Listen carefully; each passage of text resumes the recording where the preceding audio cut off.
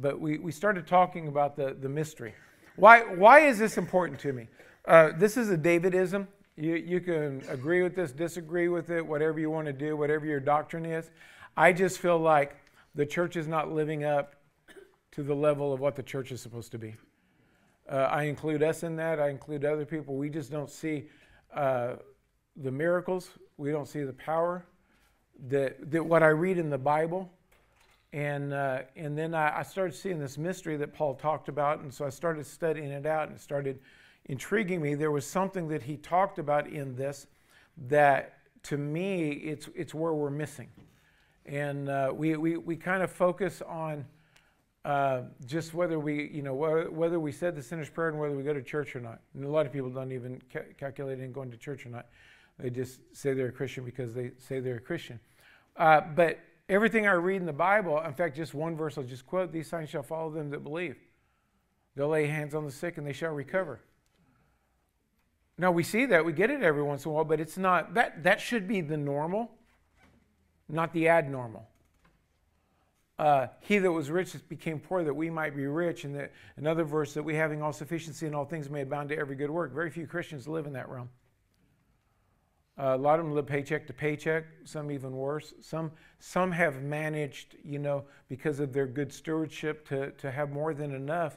But there's a way in God that we should live at a level that's far above the level of the natural.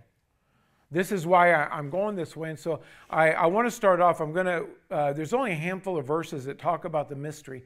But there's four things that I'm kind of weaving in here. We'll add another one in tonight.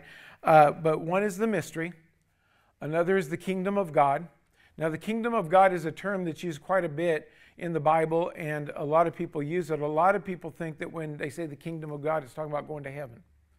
But Jesus said in Luke that there are some standing here right now that shall see the kingdom of God come with power before they taste death. I don't have the verse exactly perfect, but I covered all the points in it. And so the kingdom of God is not heaven. It's an operational system. It's an element of power.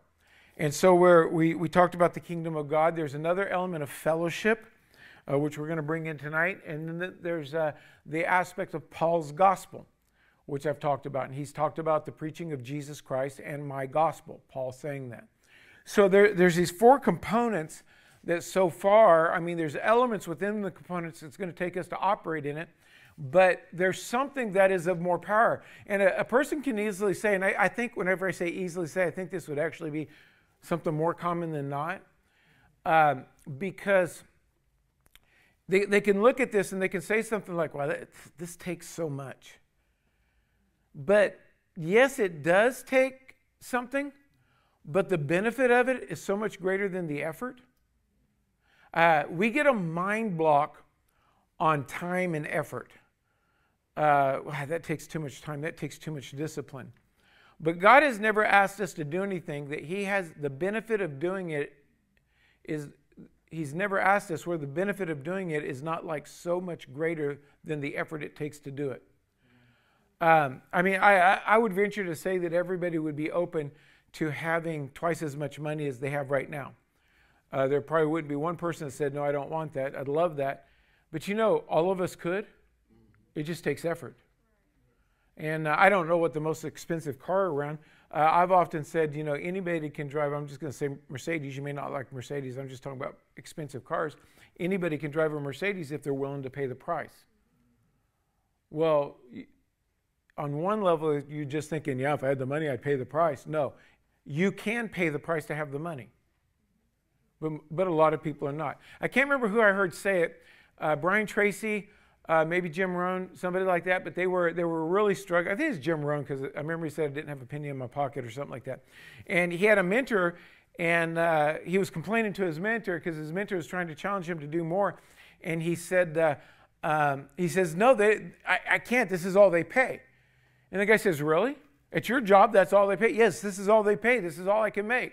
He says, you're telling me there's not one person at that company that makes more money than you? Oh, yeah, there's a lot of people that make more money than you, but this is all they'll pay me. He said, yeah, that's all they're willing to pay you. Change you, and they'll pay more. And it was a light bulb that went off for him that's like, yeah, why am I not as valuable as the guy, that's making a lot more money than me? We get stuck in these mindsets that, we all have a doctrine, we all have a position, we all have an opinion, and we get stuck on our opinion or what we're focused on, and we don't see what's going on. And so this is where this is a mystery. And where I'm coming from, this is just Davidism, where I'm coming from is as I read the Bible, there's more. That's why I came to, and I've talked about a lot, that I saw in the Bible I don't have to get sick. And I saw it, and it didn't take me very long to think, but I thought, I don't think I've ever enjoyed being sick. So why don't I stop doing that? Well, that goes against all natural mindset. Well, you can't not be sick. Yeah, I can, because I haven't been sick now since I got the revelation. Everything that Jesus bought, paid for, redeemed us from, there's 3 things that Jesus redeemed us from. Anybody know what they are? Health. Say what? Health. Or he didn't redeem us from health. He redeemed us from sickness, but I get what your point. I mean, you got it right. You just said it on the other side. Okay, he redeemed us from sickness and disease. Well, if he redeemed us from sickness and disease, how much of sickness and disease do we have to participate in? Yeah. What else did he redeem us from? Poverty. Poverty, lack is the second one. Well, if he redeemed us from poverty and lack, guess what? We don't have to live it. What's the third one? Eternal death. Is that he took care of it. We don't have to go to hell. 3 things that he redeemed us from. Now, on the eternal death, nobody has a problem with that. I know Jesus, praise God, hallelujah, I'm not going to hell, I'm going to go to heaven, I'm going to live for eternally in heaven. Hallelujah. You don't have to be sick. Say what? No, there's sickness and disease all around here. You don't have to be lack or impoverished. No. You don't understand inflation, economics, taxation, and all these different things. Jesus didn't have a problem with taxation. He said, go catch a fish.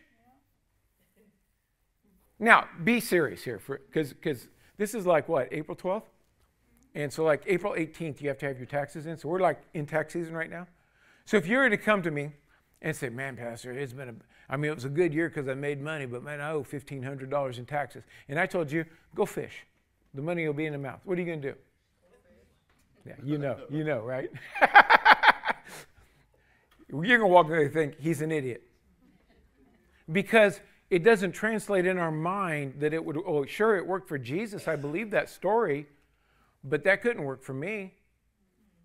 See, we all have a mentality that locks us out of the things that God has done. So what kind of statements do we say in that mentality? We say things like, well, that never happens for me. You just closed your off to anything for anything to happen for you. Well, I don't believe that that's true. What if it is? What if your belief is wrong? Are you willing to challenge your belief? Well, I don't think that's important. What if it is? Are you willing to deal with that? See, now me, I love the story of Andre, Peter and Latrice's son. And he said that he noticed that every time his brothers acted up, they got a whipping. And he didn't want to get a whipping, so he didn't act up. He followed the rules. It's a brilliant line of thinking. He said he didn't get like any whippings or like... Very few. Yeah. I mean, because he knew that like, hey, I just go ahead and do what they say because I don't want the outcome. Why don't we want the outcome that God says, in that if I'll do what he says, it'll work on my behalf? I think one of the things, and I'm not dogging people because I believe I'm living below what God has said. So I'm picking on myself just as much as I'm picking on anybody else. We've never tasted it. I remember watching, we'll get to a verse here in just a minute. I remember watching, and this goes back, man, it's got to be at least 15 years ago, probably even longer, 20, 25 years ago. But they were doing like an expose or something like that, Lifestyles of the Rich and Famous or something. And there was a penthouse in New York that cost $15,000 a night back 20, 25 years ago, whatever it was. And I remember watching that. They said that only like Arab sheiks or whatever they call them stayed in it. I mean, like who can afford $15,000 a night? You know, just the uber wealthy are the ones that are going to stay in it. And I remember looking at that, and I said to myself, if I had enough money that I could afford to do that, I still don't think that I could do that. And it just like immediately rose up, you'll never do that. Now let's flip it over on God for just a minute. Does God have $15,000 a night? I mean, like, do you really believe that, or are you just saying it because it's a God thing? Do you really believe that he has streets of gold, that he owns the cattle on 1,000 hills, that this whole earth and the fullness thereof, Psalms 24 is his? Then what's $15,000 a night? It was my thinking. I still think it's a waste, but I've got to be real with my thinking in where I'm at it. And we put the limitations. So if there's this mystery that was hidden before the beginning of the world, how am I going to see it? Or what are the major blockages for me to see it? Is going to be my current construct. I was thinking about whenever Ralph was talking about the tithes and the testimonies. I like the way he tied it in there on the testimonies. And I thought, you know, I always look forward to my tithing sheet, my tax sheet at the end of the year. I want to see how much my tithe was and how much my giving was. Now, you gotta take it because, like, my goal is that we give 51% of what we make. That's my goal. We're not there yet. I think this tax year we're probably in the like 41 to 43%, somewhere in there. So we give, you know, 10% of that 41% is tithe, and then that would make what? 31% in offerings? Okay, probably most people give in offerings, you know, less than 5%. But I always look at two things happen. I'm always looking forward to seeing how much I gave for this year. Did I beat last year? And then I'm always sad. God, I should have been able to give more. I know, because what a lot of people do, they get hung up. If they were to see the numbers that are on my giving statements that I get, they would freak out that they gave that much money. But when I see it, I know that it's only a percentage of what I made, so the increase was so much better. See, because if we did 43%, that means my 100% was a lot more. As it grows, because as a percentage, you can't grow the part without growing the base. The rate is the part divided by the base. Remember the equation? How to figure it out? So you can't increase the part or the rate without increasing the base. See, but there's a realm in God that it operates, but we're blinded from seeing it. So what I want to start off tonight is I want to go through because there's only a handful of scriptures on this, so I want to read the ones that we've read so far. So we're going to start off here in the book of Mark, chapter 4, verse 11. Thank you. And he said unto them, unto you it is given to know the mystery of the kingdom of God. But unto them that are without, all these things are done in parables. So there's a mystery in the kingdom of God. It's not just heaven. Now heaven, the kingdom of heaven operates, the operational system of heaven is operating on the kingdom of God. But the kingdom of God operates here also. Watch this in verse 12. That seeing they may see and not perceive, and hearing they may hear and not understand. This is how the mystery operates. It's a mystery because unless you tap into the spiritual component of it, you'll see it, you'll hear it, but you won't perceive the answer to it. Well, I remember one time I had a class, and I called it Deep Things. And I told people before I had the class, I said, I'm going to do this over like a 3-4 week period, but I'm going to talk deep things. Don't come if you're not interested in deep things. Because I had people there, and I remember a person coming up to me and saying, I don't get it. You're talking all this stuff, but it doesn't make sense to me. That seeing they may see and not perceive, and hearing they may hear and not understand, lest at any time they should be converted and their sins should be forgiven. If a person just absolutely saw this easily, like think of Adam. When Adam sinned, Adam's eyes had to be closed also, because if he was, could I say, smart enough, all he had to do is run back to the tree of life, and he could have turned everything back around, but he didn't do it. He ran and hid himself. It's what sin does. It creates guilt and shame, which causes us to behave a certain way. So God's not just going to let everybody run into this. People are going to see and not perceive. They're going to hear and not hear. And so there's elements of this that creates this mystery that we've been talking about. Now look at verse 24. And he said unto them, take heed what you hear, with what measure you meet, it shall be measured to you, and unto you that hear shall more be given. And for he that hath, to him shall be given, and he that hath not, from him shall be taken away. So this was all in relationship to the parable of the sower, that everything works. Because remember, Jesus said when we talked about this, if you don't understand this, you're not going to understand any of my other parables. Because I'm going to use the word riddles. I'm going to talk in riddles that you're not going to be able to see it. Because I don't want people to just say, oh yeah, I'll go do that. You know? He says, I want them to believe. I want them to seek, and they shall find. So there's a key here that within this mystery, it's going to operate on the laws and the principles of seed time and harvest. And so going back to the offering, most people struggle in giving because they don't understand the magnitude of God's principles. Now, I think I said it on one of my live streams, or maybe in a service here recently, but the sowing and reaping message has been something I've been around for a long time. And the Bible says in Mark chapter 4, there's a 30, there's a 60, and there's a 100-fold return. Then you start hearing people talk about a 1,000-fold return, a 10,000-fold return, now they're talking about a 1 billion-fold return. None of that's biblical. If I could get people living in the 30-fold return, I could change your life. Because just stop and think about it. If you on the money multiplication, because a fold is 1,000, not a percentage. So if you gave an offering of $250, a 30-fold return on that would be $7,500. How many times would you give a $250 offering? I mean, if we saw everything turn over just like that, it doesn't work this way. There's more to it, but I'm just giving a simple math equation. See, but most people would struggle giving a $250 offering, and yet they're wanting to tap into 1,000, 10,000 fold return. It's like, if you could just live at the 30-fold return, it'll change your whole life.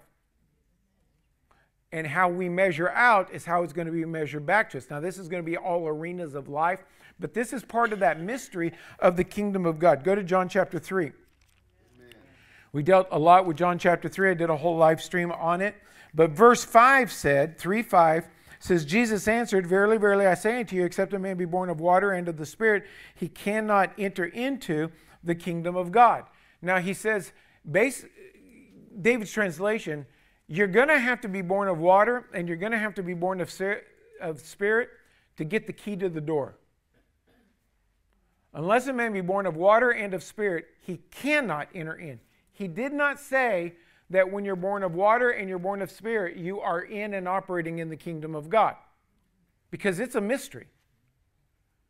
There's a lot of baptized, Spirit-filled believers that they can't beat a headache with their faith. They can't believe $5 in. Okay? The kingdom of God is how we measure. It'll be measured to us. And there is, and we're going to see it in some other scriptures tonight, there is, the comparison is no comparison. I mean, let's just use dollar figures. 250, get $7,500 back. That's like, there's no comprehension. And he said some 30, some 60, some 100. So I'm guessing on the math, I didn't do it in my head, but on the 250, if you hit a 60-fold return, would that double the 7,500 and make it 15,000? Because 60 is double 30, I would guess. If not, it's going to be a big number anyway. See, if I can just live in the provision of the kingdom of God in all arenas of my life, what God has promised to me or is willing to do, Ephesians 3:20, that he is able to do exceedingly abundantly above all that I ask or think. Well, on an investment return, $250 investment, $7,500 return, that's like pretty much beyond what I would think. I mean, because most people, if they made a $250 investment and they got $125 back, they're rocking. That's a 50% return. Most people, if they get a 10, 12, 14% return, they're happy.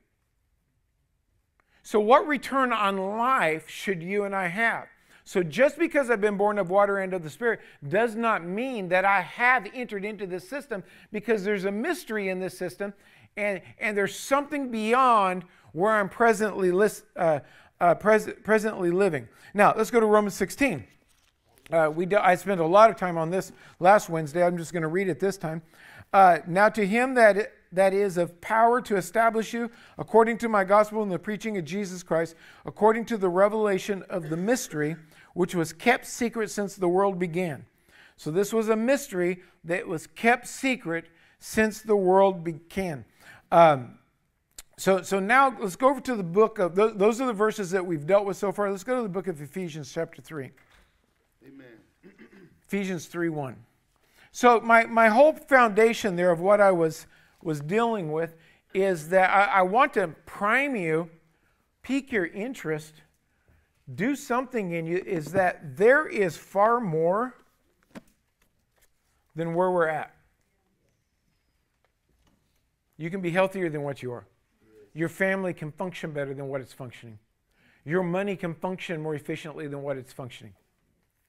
Everything that God has done for us is of unequal balance. You do this, God says, and there's some kind of requirement, and I will do this, which is a lot more than what he said. All right, so Ephesians chapter 3, verse 1. For this cause I, Paul, the prisoner of Jesus Christ, for you Gentiles. The prisoner of Jesus Christ. Now, I want you to think about this for a moment, because we're going to hit on it 2 or 3 times. How do we define a prisoner? What's that? They're in chains, okay. Incarcerated. Okay. These are all negative terms, because like incarcerated, can you decide to walk out? No. Could Paul have walked away from God? Yes. Okay, so in a say again? Kept by. Kept by. Because if you're incarcerated, you are kept by. Okay, but there's a different connotation, because kept by has a positive connotation to it, where incarcerated has a negative one. So he says, I'm a prisoner. Now, when you're a prisoner, are you operating based on what you want to do? So there's an element where he said, I've surrendered me to him. I'm a prisoner of Jesus Christ. Now, a lot of times when if you understand and you'll meditate on this for a while and kind of think through the scenario of a prisoner, he brought himself into, he calls himself a bondservant in another place. In other words, that would be a self-submitted servant. But he says, I'm a prisoner here of Jesus Christ. Now, when we say Jesus Christ, we typically think of the man Jesus that walked on the face of the earth. But we're going to see something in Ephesians as we walk through here that Paul starts identifying, because in this chapter we're seeing a lot of, in fact, the heading that somebody put in my Bible says, the mystery made known, is the topic of this chapter according to the person who ever wrote that. For this cause I, Paul, the prisoner of Jesus Christ, for you Gentiles. If you have heard of the dispensation of the grace of God, which is given me to youward. Now, I'm going to read this out of the Amplified, because one other element that we've talked about in this is grace. The grace message has been so perverted that most people don't even know what grace is. But on chapter 3, what was that, verse 2? No, let me read this out of the Amplified. Assuming that you have heard of the stewardship of God's grace that was entrusted to me to dispense to you for your benefit. So Paul says, God, this is the understanding of the mystery and how this grace works. God has given me stewardship over this ministry, this understanding of grace and how it applies, so I can dispense it to you so that you can understand it. How that by revelation he made known unto me the mystery, as I wrote afore in a few words.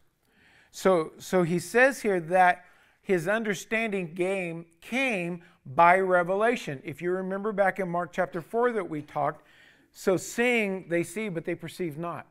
You have to have revelation. So how much revelation are we trying to get out of the Word of God, or how much knowledge are we trying to get out of the Word of God? Because it's going to make a difference in the outcome of what we walk in. Verse 4. Now this is a key.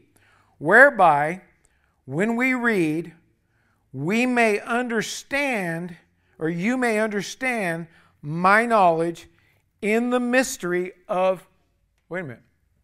Does your Bible say Christ? Yes. I thought we were talking about another mystery. What's the mystery of Christ? God's grace. Okay, because Jesus was full of grace and truth. What did you say? The hidden truths of God. The hidden truths of God. What else does Christ mean? The anointing. The anointing. Now, okay, let me do something here. Just hold your place here and go to chapter 1. Verse 11. In whom also, well, go to 10. That in the dispensation of the fullness of times, he might gather together in one all things in Christ. So what are all things gathered into? Christ. Both which are in heaven and which are in earth, even in him. Who's the him? Christ. Okay. Now when you say Christ right there, do you mean Jesus or do you mean Christ? I heard both. I heard people say Jesus and I heard people say Christ. Because Christ was not Jesus' surname, last name. It described, like when, what was the guy's name in Acts chapter 10 that came to Peter? His arms went up before the Lord. Cornelius, thank you. Says, go to Simon the tanner's house. Okay, so the tanner was not his last name. Right. He was like a tanner of hides. Saul of Tarsus became Paul, but he was Saul from the city of Tarsus. Jesus, Christ, is Jesus the anointed. Okay? So everything is going to be kept in him, or in the anointing. In whom also we have obtained an inheritance, being predestinated according to the purpose of him who worketh all things after the counsel of his own will. Now, if you're not in a King James Version Bible, this next verse is probably going to be translated incorrectly. So just look at me if you're not in a King James. That we should be to the praise of his glory, who first trusted in Christ. Jesus was the first to trust in Christ. Amen. Now, sometimes that's hard to wrap our minds around because we say he was the Christ. No, he was a man, stripped down of his heavenly privileges to operate the way you and I would operate, which is by the anointing. He trusted in the anointing. Now, we say things like we're in Christ and I'm the righteousness of God in Christ Jesus, and we have all these great little Christianese words, but do you trust in the anointing in your life? Or do you trust in your skill set? Well, I just don't know what I would say to them if I were to witness to them. Translation: I don't trust in Christ, so I can't do that. Because if you trusted in the anointing, you can do all things through. Oh, wait a minute. Another verse there. I can do all things through the anointing. Okay, so go back to chapter 3. Verse 5, which in other ages was not made known unto the sons of men, as it is now revealed unto his holy apostles and prophets by the Spirit, that the Gentiles should be fellow heirs and of the same body and partakers of his promise in Christ by the gospel. Now, this is a global mindset of God. Now, just think about your knowledge of the Word of God and what happened, say, the Old Testament and the Israelites. How much when they said the whole world, what did they think? The Jewish nation. The Jewish nation. They're people. That was the whole world to them. When Jesus came along in Matthew chapter 28 and said, "Go ye in all the world," what did they hear? The Jewish nation. Go to where all the Jews are. But in Genesis chapter 12, when God dealt with Abraham, he said, "Come out from among your brethren." No, that's 2 Corinthians chapter 6. But basically he did say that. Come out from among your family. Genesis chapter 12. Now the Lord said unto Abram, "Get thee out of thy country, from thy kindred, from thy father's house, and into a land that I will show thee. I will make thee a great nation, and I will bless thee and make thy name great. Thou shalt be a blessing. And I will bless them that bless you, and I will curse them that curse you. And in thee shall all families of the earth be blessed." Was he talking about just the Jewish nation? No. From the very foundation, God wanted the whole earth as his family. So he says that here in verse 6. That the Gentiles or the non-Jews should be fellow heirs. So this is part of this mystery of what God set up was for the whole world, for all people, for every nation, for every tongue. "Whereof I was made a minister, according to the gift of grace, according to the gift of the grace of God, given unto me by the effectual working of his power." Now, Pastor Harbaum dealt with this verse right here on his session tonight. It was powerful because he talked about how people they want to do good things, but they don't have the grace to do it. You see this in ministry. There's a lot of pastors that have to go on sabbaticals. I'm getting burned out. I got to take some time off because you're probably in a position you're not graced for. There's no such thing as burnout in Christ, because Christ doesn't get burned out. Now, can humans get burned out? Oh, absolutely, because they're trying to do something in their own strength. Verse 8, "Unto me, who am less than the least of all saints, is this grace..." Why does he say that? Why does he call himself the less of the least? Because of how he persecuted, I'm sorry. What did you say? He wasn't part of the 12. Okay, he wasn't part of the 12. What did you say?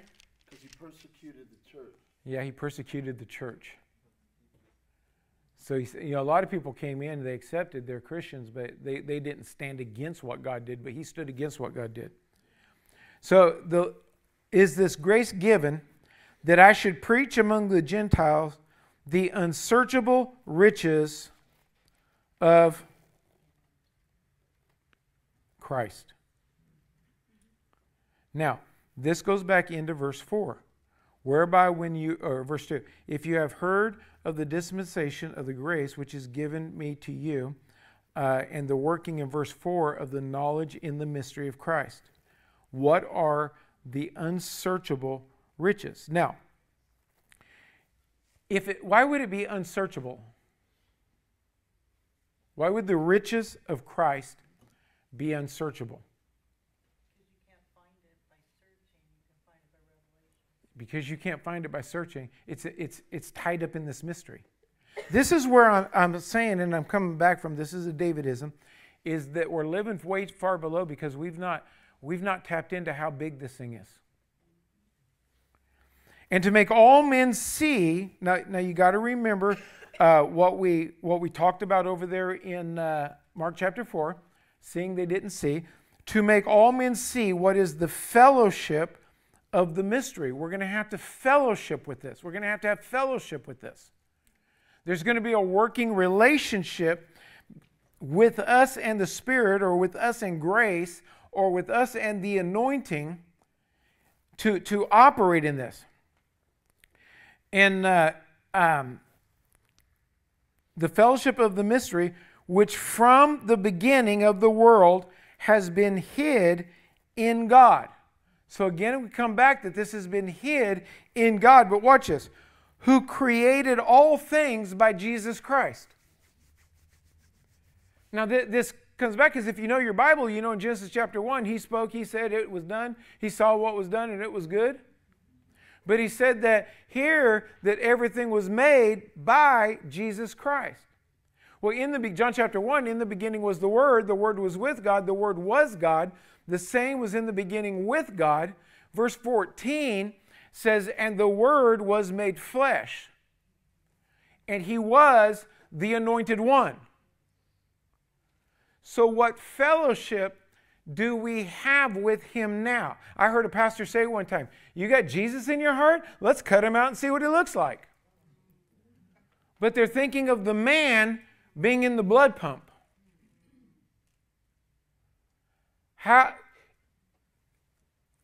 Jesus said, it's better that I go away. It's better for you that I go away. Why would he say that? Because I would think it would be pretty cool that you get sick, you go run to him and say, hey, I'm sick. Would you do something? You know, or hey, man, my taxes are due. Would you tell me something? I mean, wouldn't it be great to have a friend like that? But he says, no, it's better for me to go away. Why? Because now we can have the same fellowship that he had. Now we can be in the same position because the Bible says he was the firstborn of many brethren. Who's the many brethren? We are. So we can walk in the same thing he walked in.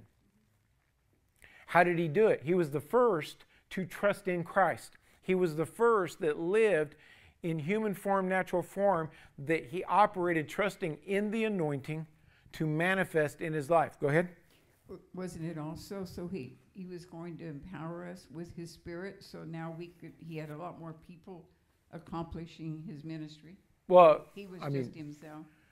yeah, but the empowerment of the Spirit, which is the Holy Spirit, Acts chapter 1:8, and you shall receive power.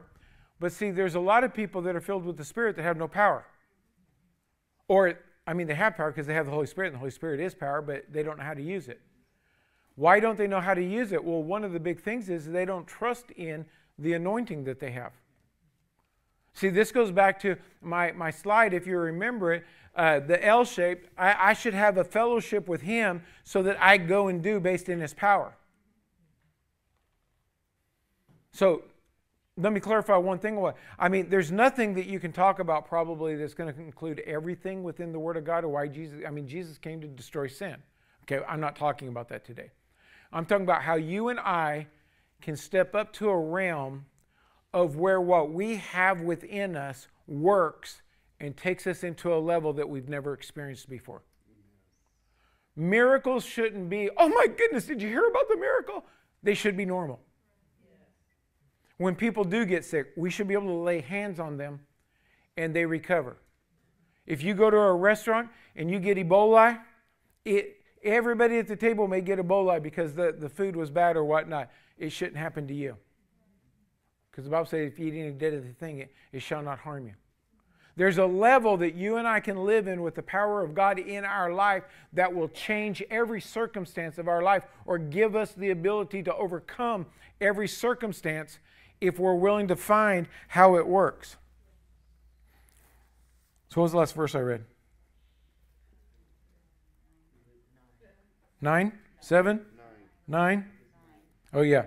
Okay. 8 was the last one I read. And to make all men see what is the fellowship of the mystery, which, created all things by Christ Jesus. I read that.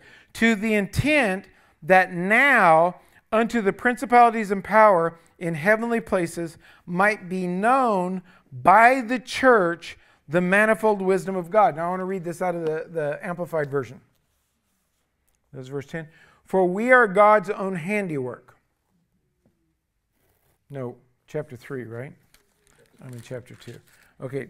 That the purpose is, 3:10, that through the church, wait a minute, who's the church? Church is the body, right?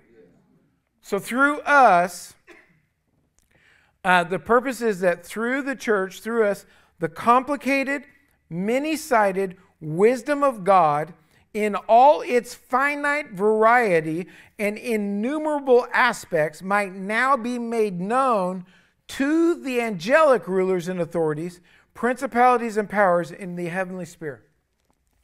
Does that sound like the life you're living right now? Do you put things on notice in the spiritual realm? See, there's a realm here that we can live in that's far beyond. Now, am I talking about going to heaven or going to hell? I mean, obviously, if you're going to hell, you're not going to tap into this. But I'm not talking about whether you're born again or not born again. I'm talking about two born again people. There's a place that we can live in that is far beyond these natural emotional pulls that we struggle with. Now, the biggest thing that you're going to deal with, your brain. Well, I don't really think that matters. One consideration of Peter, not this one. One consideration of Peter of water sunk him. You really think it doesn't matter? Where your mind is at, what you think, how you approach life, on what power you have in him? This is the thing that really gets me, and I get it because I've been there too, but it's like, especially in a church like this where somebody's going to try to break down and show, why wouldn't we want it? What is so good about the struggle we have? I mean, most people are depressed. And if they're not depressed, they're just very unhappy looking. They got to go drink in order to feel better. I mean, I'm not depressed. Thank you. Verse 11. According to the eternal purpose which he purposed, wait a minute. According to the eternal purpose which he purposed in Christ Jesus our Lord, in whom we have boldness and access with confidence by the faith of him, as long as you're not shy, timid, or otherwise confused. Now, see, it doesn't matter what state you're in. You can have faith in the boldness, and the boldness will operate in you. You can have faith in, testing, like school test. There's a certain percentage of people that they just like go blank in a test. Like you say the word test, and they like just freeze up, Okay. I mean, it's a real thing. And, but wait a minute, can I trust in the anointing? Yeah. Like anything that would be like that would cause me to clam up, can I trust in the anointing to get through it? Yeah. Will the anointing get me through it? Yeah. Does it fulfill the verse, I can do all things through Christ? Yes, it does. See, but we struggle in doing that. But because we're so focused on how we feel about things. And then what happens, because I've told the stories about me. I was like backwards introvert growing up. I mean, I was very shy on different things like that. You probably don't believe it, but there's a few in here that knew me back then. So I mean, they can verify it. And when you break out of that, like me, and actually Tammy was very shy also. I know nobody believes that. And but when she went to Dixie College, she lived in northern Utah, and she went down to southern Utah. It was about I don't know, it's probably 5-6 hour drive, something like that. And so she thought, when I go down to school, nobody knows me, so they don't know that I'm shy. I'm just going to not be shy. I'm just going to break out of it and be somebody different. So through sheer will, she changed. My dad, most of you know him. He talks about being very shy when he was young. And he came to a point when he was a teenager, so I don't want to live this way, and he broke through it.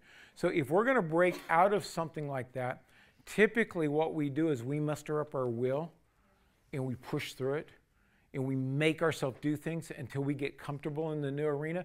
But the Bible says that we can trust in Christ. And we can change based on the anointing working in our life, changing us.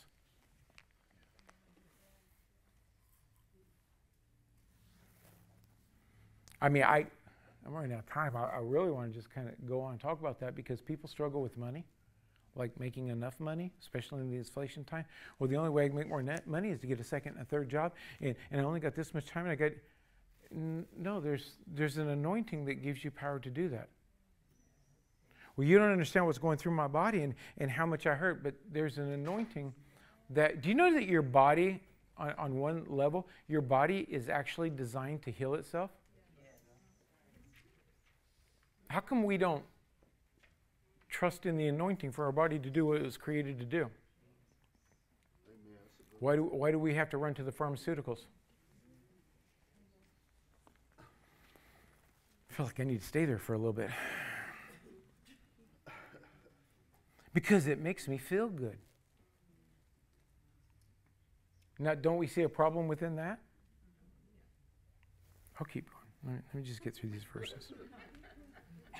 In whom also, verse 12, you have boldness and access with confidence by the faith of him, wherefore, hang on a second. Wherefore, I desire that you faint not at my tribulations for you, which is your glory. Don't get Paul talking about he was called to suffer things for Jesus so that he could show how this grace operates. For this cause I bow my knees unto the Father of our Lord Jesus Christ, of whom the whole family in heaven and earth is named. We have a name. Our covenant is named. It's Jesus, the most mighty name that's ever been spoken. It's different forms in different languages, but in English it's Jesus. But when you say in the name of Jesus, are you just saying in the name of Jesus, or do you have faith in something? Do you have faith in your authority to say the name of Jesus? Amen. See, just think about the last time you said, in the name of Jesus, I command this thing. Where are you commanding out of your head? Do you understand how to use the name of Jesus? Why you have that position, where you put your faith to make it work? Verse 16, that he would grant you according to the riches of his glory. Now I want you to stop and think about this for just a minute. If he grants to us according to the riches of his glory. Now what's a grant? Somebody said free. It's free access. They have grants for college. They give you money to pay for your college expenses, so on and so forth. It's free money. If he grants to us, he freely gives to us according to the riches of his glory. Now, glory means basically the full manifested presence. Is there, because it's not just money. Although riches, if you look up the Greek word, it's wealth and riches. It's a money word. So let's just use the money word. If he's going to grant, what does grant mean? If he's going to freely give us the riches that are available in the full manifested presence of who he is, how much riches is that?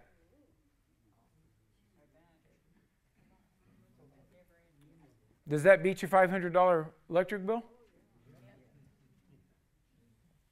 Or does that give you enough peace to get through this storm?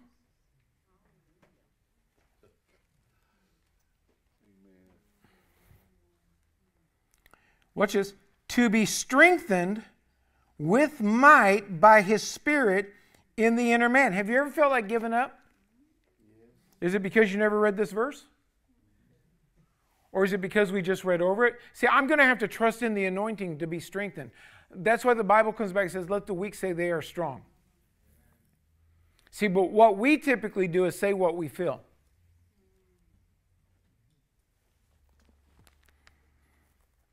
Watch this. Now we're going to get good. I'm going to read through. You got your chapter this today. We're going to go through the whole chapter, okay? But we only got like 5 more verses. That Christ, what is Christ? Which created all things from the beginning, which were hid before the foundation of the world, that Christ may dwell in your hearts. Right? No. That Christ may dwell in your hearts by faith. You got to believe it. Now, people are talking about Christ dwells in their heart, but they don't believe Christ dwells in their heart, because if they believe Christ dwells in their heart, they've got the anointing of God in their heart, which would get them through anything that they're going through, and they have the full riches of the manifested presence of God in their presence. What do you have to be afraid of? What do you have to be concerned about if you have that much of God available to you? Have you ever felt like God's left you? Be honest. Now, didn't he say, I'll never leave you nor forsake you? Why do we think God left us? It's one word. Feelings. It feels like it. How many times have you said you can't live off your feelings? God said that He would never leave us nor forsake us. We have to know that we have the full presence and power of God. Now, that Christ may dwell in your hearts by faith, that you, say me, being rooted and grounded in love. Now, having faith in the anointing is going to root us or give us stability in Him and in love. You think you can't love that person? Well, through the anointing you can. Stop looking at the person and how you feel and start having faith in what God has given you. Now, if you see, there's a mystery. He's talking about this mystery of what you and I can live in, but we're going to have faith. We're going to have faith in it. Now, watch this. Rooted and grounded in love, may be able to comprehend with all the saints, so it's available to all of us, what is the breadth, the length, the depth, and the height, I'm going to insert in here, of this mystery. How big, how much of God you and I can walk in. And to know the love of Christ, which passes knowledge, that, wait. I got to double check this word. That you, okay, so this it's going to start talking about us again. That you might be filled with all the fullness of God. So how much is in this anointing? All the fullness of God. What do you and I have access to? All the fullness of God. When I'm in my biggest whatever problem is, what do I have available? All the fullness of God. Now unto Him, we got all the fullness of God. Now unto Him that is able to do exceedingly abundantly above all that we ask or think, according to the power that worketh in us, unto Him be glory in the church. In the church, we should be singing this in the church. Now unto Him be glory in the church by Jesus Christ throughout all ages, world to come. Now, I got to close on this. If I understood, now thinking of Ephesians 3:20, that He is able to do exceedingly abundantly above all that we ask or think. Okay? If I understand that I have all the fullness of God and the riches of His glory, and that I can understand the height, the depth, the length, and the breadth of everything He has, do you think I could ask and think higher than what I can ask and think right now? So if you and I could understand that, if our asking is right here, that would take our asking way up here and thinking way up here. And guess what God says? He's able to do exceedingly abundantly above all what we can ask or think of here. And I come back in this, listen, I come back in this, that we're living below our means. Now, okay, Pastor, how do you make it work? Well, that's harder. Right now I'm dealing with it's there. But we've got to learn how to get over into the realm that we're trusting in the anointing in our lives.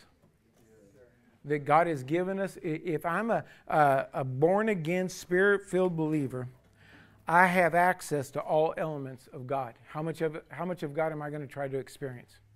Well, that's going to come back to me. And I go back to the biggest thing that hurts people. They think it doesn't matter. They think it's, well, this is the way I see it. This is what I think. Well, are you living in this unsearchable riches of Christ? Well, no, I'm not. So you might have to get out of your thinking.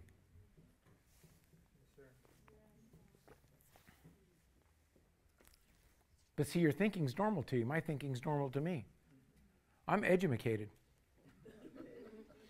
I know how these things work. No, you understand what's working in your life. And if you're a person that lays in bed at night worrying, can't fall asleep, you don't know what's going to happen with all the things. I had this person not too long ago say, it's just so scary what we're living in. I'm thinking, no, it's not. I'm not scared one bit. I've told the story many times. I got like a 33-gallon tank on my truck. It costs a lot of money when I fill it up. I don't sit there and try to calculate it out. Just, God, you've got to meet my needs. You said you would give me all sufficiency in all things, that you've given me all things pertaining to life and godliness. So gas for my life is important. You're just going to have to make it work where I have enough for it all. Amen. And I've got to trust in him. But it's this realm right here that we don't see the transformation in our life to step into the power of who he is. You know, another big thing is what's somebody going to say to me? Because you start stepping out in faith, people telling you need to slow down on that stuff. It's like, but I'm living better. Yeah, but you don't want to get caught up in that faith stuff, man. You know, that's of the devil. Really? What church do you go to? If without faith it is impossible to please him, I'm going to try to please him as much as I can. By pressing out in faith and pushing in. Now, we don't get foolish in it. The Bible does say use wisdom, but a lot of people say using wisdom is using fear. We got to balance that line. But I tell you what, I'd get hungry because darkness is coming like full rage ahead. You better believe that you can overcome it. In fact, just go back and look at yourself on this COVID thing, which has proved out to be really nothing more than a flu. Where did you fall when everybody was talking negative stuff to you? I mean, I'm not beating anybody up. Just look at yourself because you can see where fear hits. Look at yourself with inflation. Are you more in fear or are you more in faith? When God has given us power over all things, he said he's overcome the world. There's nothing in this world that's not overcome by him. But you got to look at yourself and say, am I really in faith or am I afraid? And if you're afraid, you need to recognize it so you can deal with it because you can't live in fear in this life. You've got to be able to overcome all things. Heavenly Father, I thank you, Lord, for your word. God, open the eyes of our understanding. Let us see. Lord, I'm trying to explain something that's deep. I'm trying to make it simple, but it's not simple. But God, I pray, Lord Jesus, that you'd give us revelation into this to understand what is the depths of your word. This is not an academic book. This is not something we get a PhD in. This is something we get revelation of on how to apply it into our life, how to walk by the authority and power of who you are.